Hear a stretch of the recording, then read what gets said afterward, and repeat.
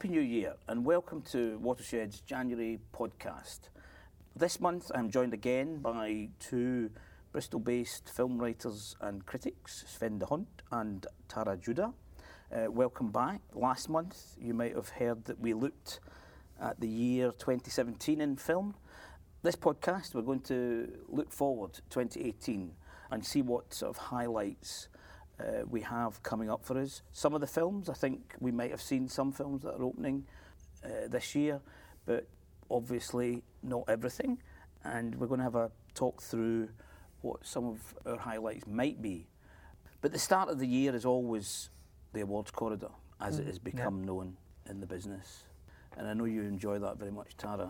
Absolutely. I think likening film to a corridor is a great start for thinking about engagement and themes. It's a dark corridor and there's a light that's just been struck up. They're all just cluttered together. But the awards corridor nonetheless, and Oscars and BAFTAs will be coming up. There's already some films that we've talked about from last year and in last month's podcast, but a lot of the titles start hitting the cinema screens. And I guess first up is the somewhat controversial new Ridley Scott film, All the Money in the World. Controversial, maybe that's too strong a word, but it's quite extraordinary that it starred Kevin Spacey. Kevin Spacey has somewhat fallen from grace after the allegations. The film was already in the can. Yeah, I think Ridley Scott's made the extraordinary decision to film, to basically take Kevin Spacey out of it and refilm the scenes. Yeah, I think that's incredible that an 80-year-old filmmaker 3 weeks before release decided, he looked at the press and he looked at the prospects and he decided to cut Spacey, replace him with Christopher Plummer. And yeah, a couple of weeks ago there was then all of a sudden a trailer for the new All the Money in the World with Christopher Plummer. Yeah. So he turned that around really quickly. And he also only just announced that film in April or May. So that's how fast that really Scott can still work. And it's a Scott in minor key, so it's not something like Alien Covenant or a real big blockbuster. It's more a smaller story. I think that I think that the decision speaks for the cynical part of me, which is I know how Hollywood works. The film will lose less money if it replaces Kevin Spacey with Christopher Plummer than it would, in the costs of reshooting. Actually, it won't be as much as it would have lost if it opened with Kevin Spacey following the allegations. And I think the less cynical side of me hopes that we'll actually see that, more of this sort of behaviour ensue, that after all these sorts of really grave allegations come out, that these people won't just be continually on our screens, that actually this will mean some changes in Hollywood. I don't know whether or not I believe that necessarily, Deep down, I think that somehow we'll this wave will come and go. But I would like to think that things in Hollywood will start changing. Yeah. That would be the positive effect. The film was already dropped as well, so that's never going to find distribution, never going to find the light of day either. So, I think there is that interesting thing where it's the box office potential, and that is going to determine a lot of decisions. Well, it determines every decision really in Hollywood. I'm not sure if that decision was primarily Ridley Scott's, that it is cynical. He certainly has in interviews has said that he didn't feel that all the work that everybody has put into this film should be damaged by one person's, these accusations of things that have happened not relating to anything to do with Ridley Scott's film.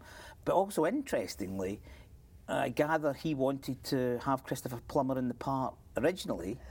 Kevin Spacey was more of a blockbuster. And Kevin Spacey more of a box office. Yeah. And I think, Ridley Scott, you do not cross Ridley Scott is my impression. And as you say, 80-year-old, but he doesn't come across in any way affected by age. And he's obviously thought, to hell with this, I'm, go back to my original plan and get this film out. Haven't watched the trailer though. You say it's in a minor key. The trailer is just so brilliantly dynamic, and again shows why Ridley Scott is really one of the great film directors, I think.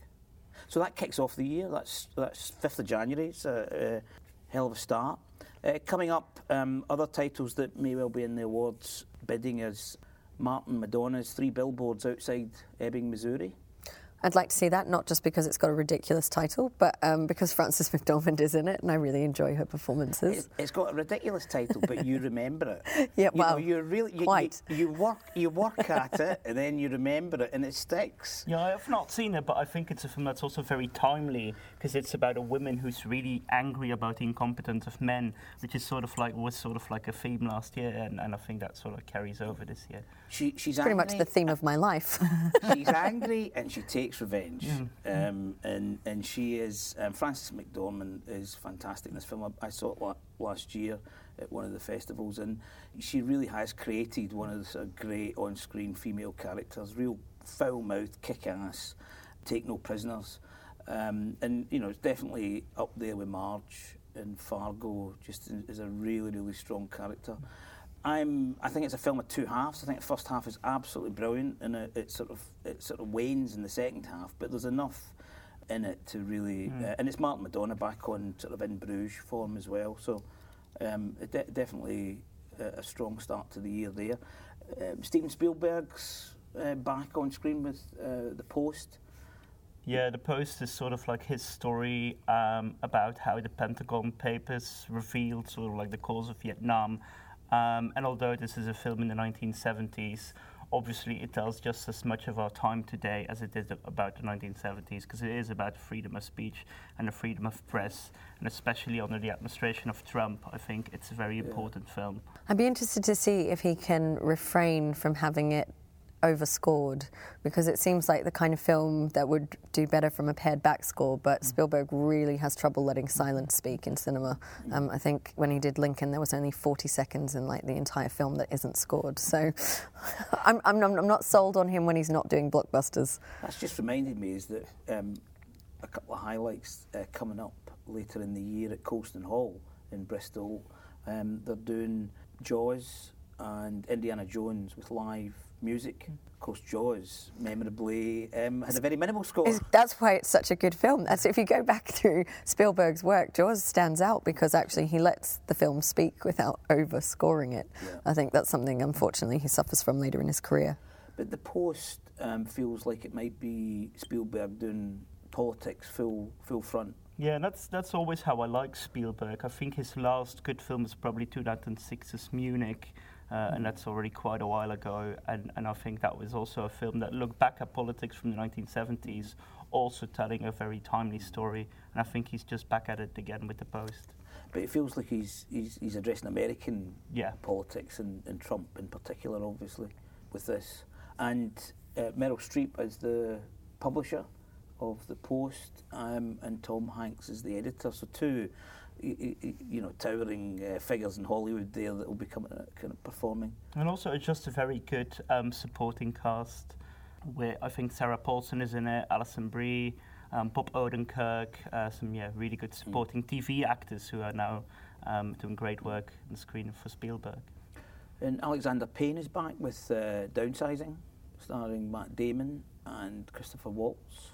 A really brilliant premise, this film, which is that we have found the technology to reduce people to miniature, thus saving on goods and appliances, because everything's reduced in size. The Incredible Shrinking Man type feel to it, and but it's not sci-fi. It actually feels extraordinary, like, oh yeah, this kind of makes sense actually. If you could just find the sort of science, we could actually do this.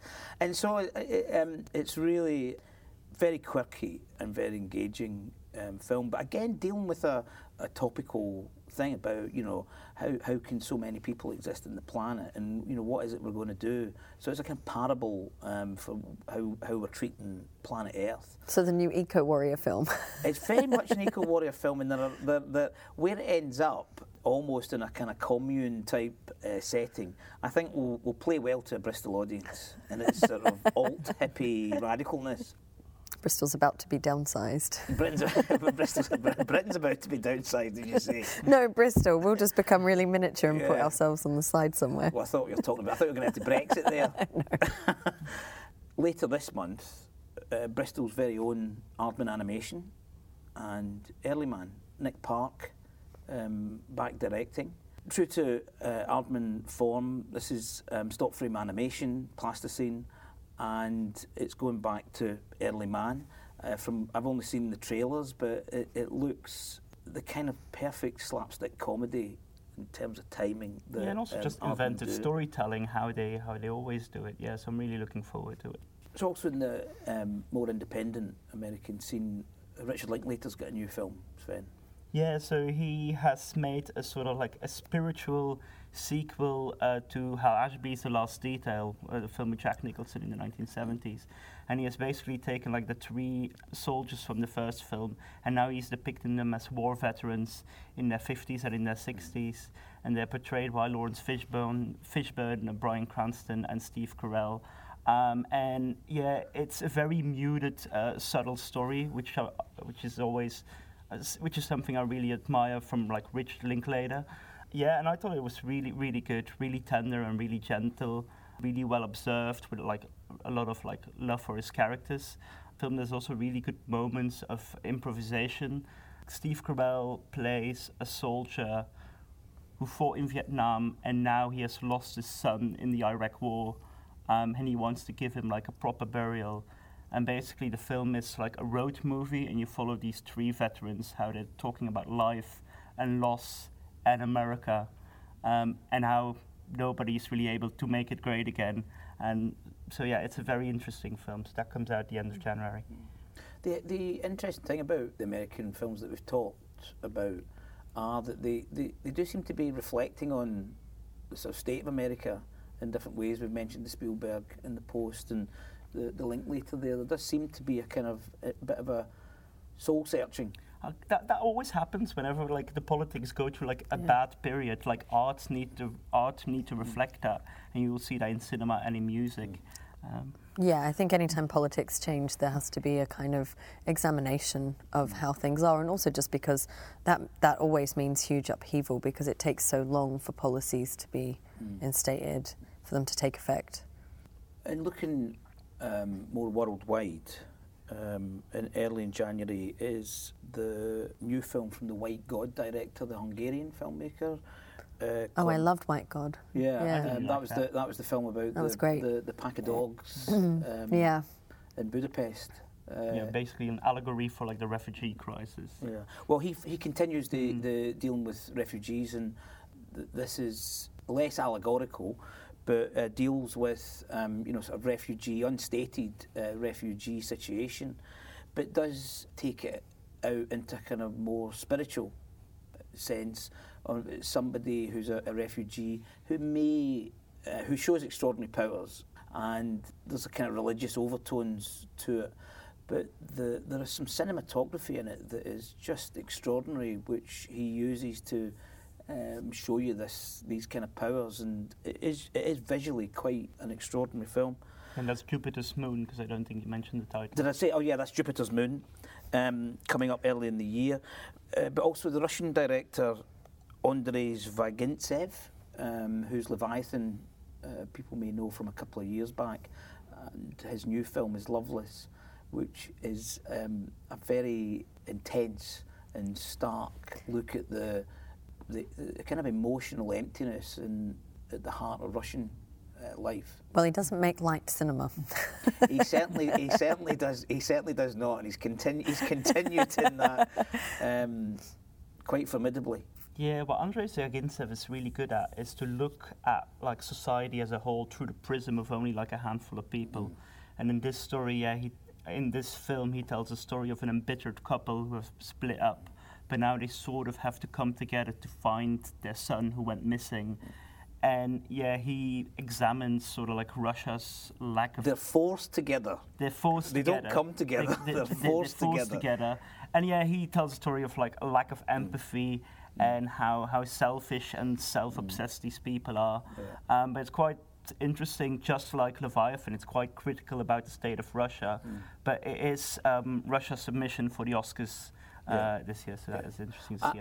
And one of the most extraordinary endings, I think, in cinema. I'm just going to leave it at that. Delighted to say that there will be a retrospective of Zvinskyev's work that we'll be showing this month, and hoping very much that he will be coming to talk about his work here at Watershed, which I'm very excited about. Marvellous. People remember The Return, The Banishment. I don't think you could ever forget The Return. No, I mean, it's just an amazing, An astonishing amazing film. debut. When you think about it as a debut film, he seems to really have stepped quite comfortably into that Tarkovsky status as a filmmaker that is making really poetic, incredible images, but also commenting on the state of Russia. So very excited about that. Now, there's a film I know that you, Tara, are very much looking forward to. You've seen it, and it's coming up in March, I believe. It's Warwick Thornton's new film, Sweet Country. I cannot wait to see this again. This film is just incredible, and if you don't go see Sweet Country, you're going to miss one of the most remarkable films that comes out this year. It's an Australian film, so Warwick Thornton did Samson and Delilah, which people might remember. Sweet Country, has this incredible wealth of stories to tell. So, it's about colonial and kind of post-colonial stories. So at that sort of awkward time where, I guess, the slavery was coming to an end, certain parts of the slavery in Australia of Indigenous people, but that they weren't completely free. And obviously, that they're not completely free today, so that injustice carries on. But you can certainly see the threads, and what Warwick Thornton does is beautiful with his camera. He's incredibly good at capturing the landscape and the way in which the physical buildings that the kind of colonial presence have imposed and built upon the landscape, and you see that through the way in which he just shows them on screen, and then shoes come walking onto the kind of patio or the veranda, which is on top of this deep red earth. The way shadows are cast throughout the film. There's an absolutely incredible scene where I think Warwick Thornton deals with rape in a way that I wish more filmmakers would pay attention to. So obviously you can't remove from the history of Australian history the fact that white men raped black women. That is the history of colonialism. But you don't have to show it, and what you can do is something different. And so he has this incredible way of just showing the structure that is built, and just by closing all of the windows and doors and leaving a black screen, so that really there's this sense of it's really deep and aching of the metaphor for removal, for blacking out history. The history wars in Australia raged well into the 80s and are taking place again now, for the idea of the stolen generation, of all the things and all the absence of Indigenous history that has taken place in Australia, is just wrapped up so beautifully in this one moment and in this movement in the film. It's an incredible story. I cried my eyes out, and I think that it's just one of the most remarkable films and one of the greatest films about Australian history that there is. So I really, especially because people in Britain forget that your history and our history is exactly the same, you definitely need to go see this.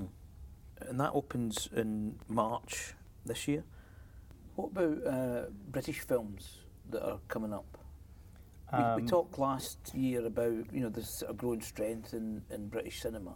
We're seeing some more of the fruits of that coming up. Can't wait for Cleo Barnard's new film, Dark River. I haven't seen it yet, but I thought the Selfish Giant was just an incredible film, left me speechless, watched it multiple times, speechless at the end of every viewing, so can't wait to see what her new film will be. And another great British female director, Lynn Ramsay. Her new film coming up, You Were Never Really Here. Has anybody seen it? Yes. I haven't. You've seen it? I have, yeah. Okay. So I don't want to put anyone off, but it's probably the most distressing experience I've ever had in a cinema. I literally was... Purposefully distressing. It's purposefully distressing. But it was really distressing. I want to really emphasise that. Sometimes films are purposefully distressing and they don't succeed, but I could feel my heart racing the entire time through the film. I physically was clenched in my seat. I had a very visceral reaction to this film. The subject matter that it deals with is really difficult. It does have this kind of allusion to sex trafficking rings. So it has a character played by Joaquin Phoenix who is a sort of good bad guy. You're not really sure how good, how bad, and he's kind of chasing other bad guys to kind of save young women who are in precarious situations. That's also just so loaded with all of the kind of allegations from Hollywood, him having worked with Casey Affleck on the film, that you know, I'm still here or I'm not really here. I don't know. They have a similar title. Oh, right. What's that film? I'm still here. Well, you've also got the Tom Haynes. I'm not here as well. I'm not there yet. So, which I always get confused. Yeah. So, but there is, you know, just so much in that film, and the music and the beats and the pacing is relentless. She's an exceptional filmmaker, but I personally found the film actually a bit too distressing. I'm not sure what kind of a disposition you need to have to go into this film, but certainly be warned that it is not easy viewing. And of course, the music is done by Johnny Greenwood. The music's great. Who she's worked with, and again, his music is as intense as the film, and it's like it goes into your veins, the music, and it's like it changes your heartbeat into the pulse of the music. It's the only way I can describe it. It was so brilliant seeing. I've loved Lynn Ramsey's work. I mean, Ratcatcher is again one of the great debut films, and I was so thrilled to see her deliver such a powerful, intense piece of filmmaking, and it comes in at like 85 minutes. It's so tight as a film, but yet there's so much in it. It felt to me like as a sort of update of Taxi Driver, Scorsese's Taxi Driver. That there are themes that that are being explored, which have got parallels. You say, you know, kind of character that you're not sure if you should like or dislike, underage prostitution.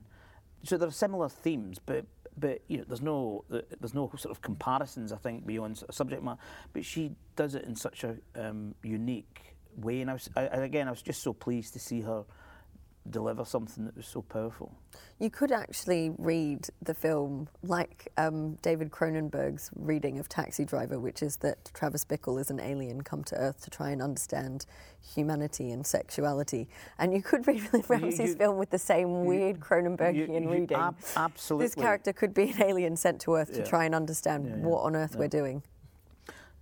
That for me is a highlight of this year. Paddy Considine's directing again with Journeyman.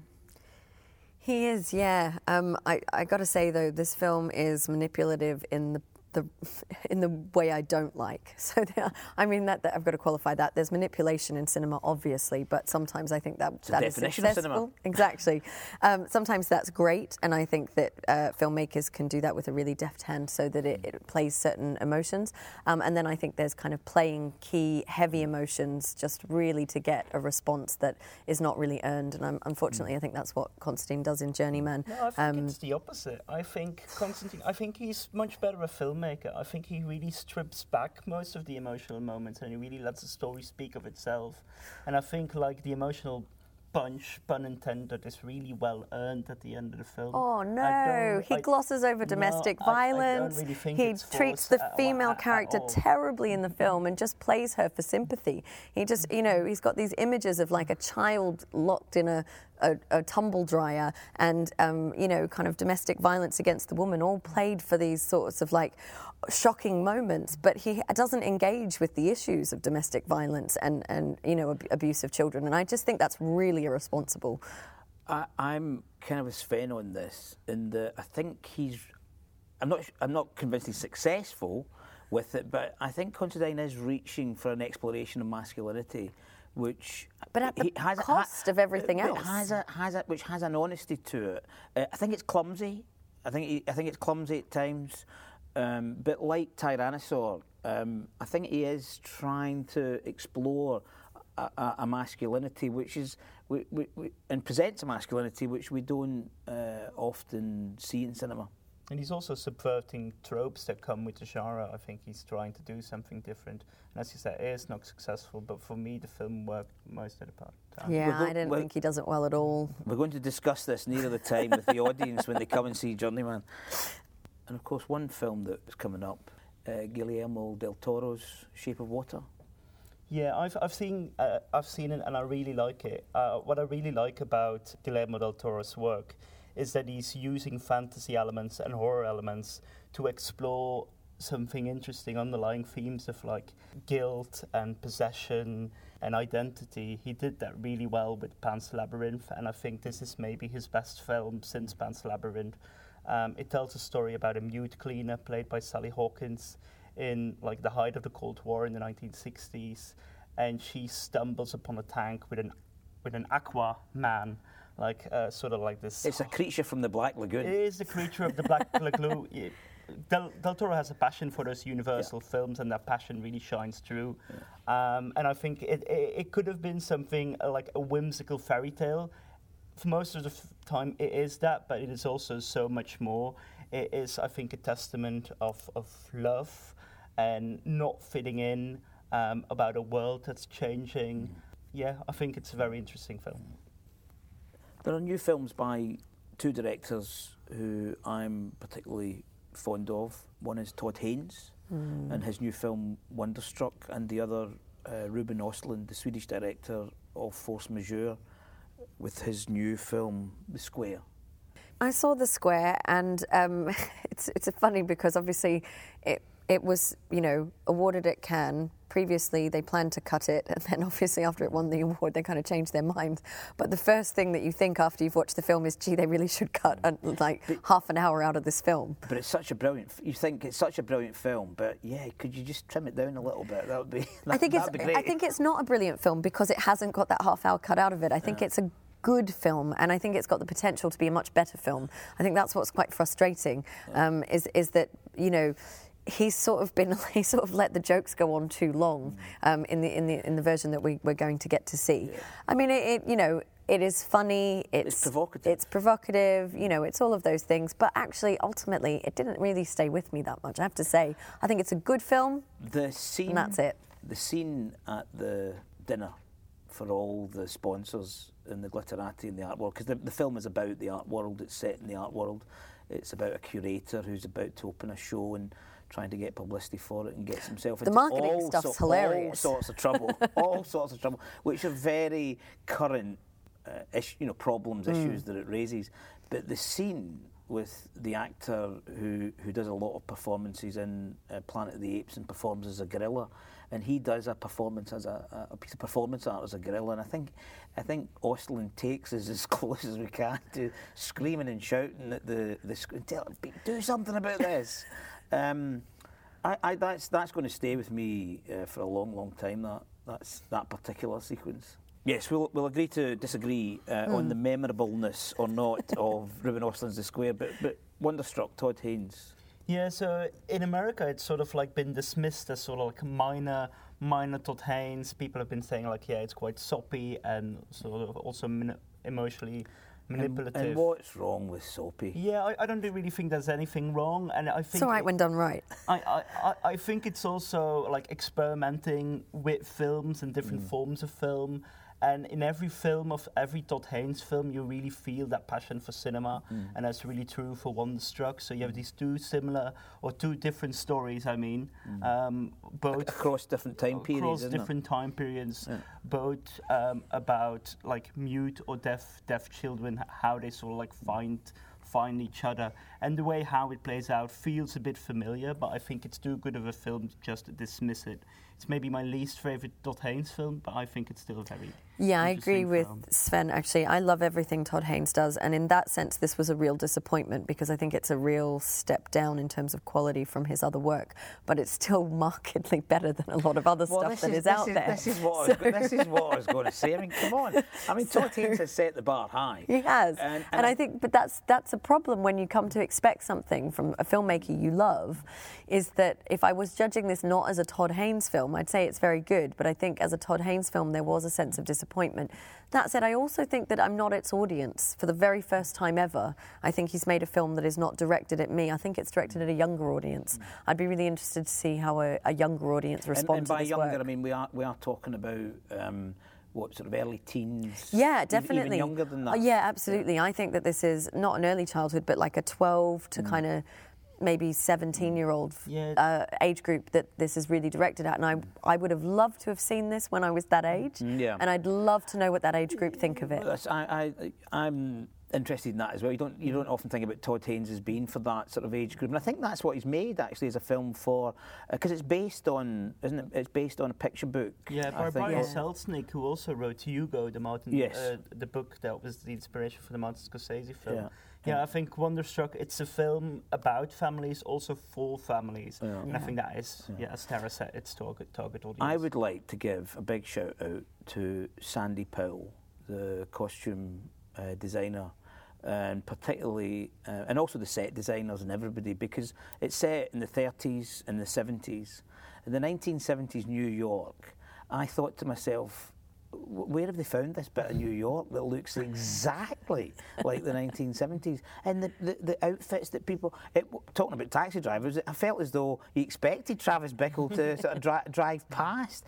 It was an amazing recreation, and these are some... That attention to detail is something that Todd Haynes, with Sandy Powell, he's worked with a lot, the real loving care that's gone into the recreation. Yeah. And also maybe like a shout out to the cinematographer at Lachman, who he always works with. Yeah. He's doing really, really good work. Yeah. So our job is to revisit the Todd Haynes Wonderstruck, because I as we're talking, I'm thinking to myself, no, I need to go back and have a look at this film again. I think it does require a second viewing.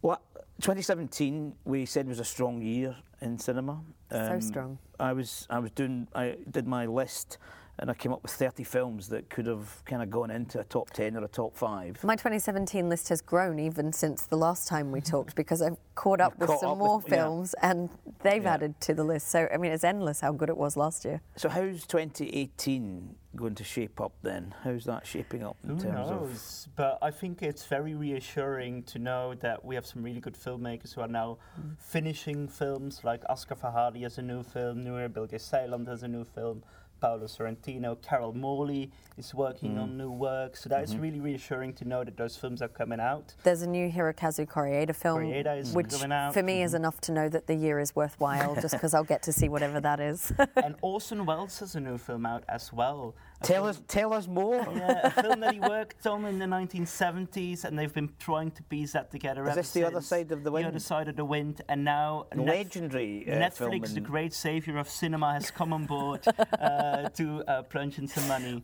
On that bombshell, we shall see you in the cinema. Thank you. Thank you very much.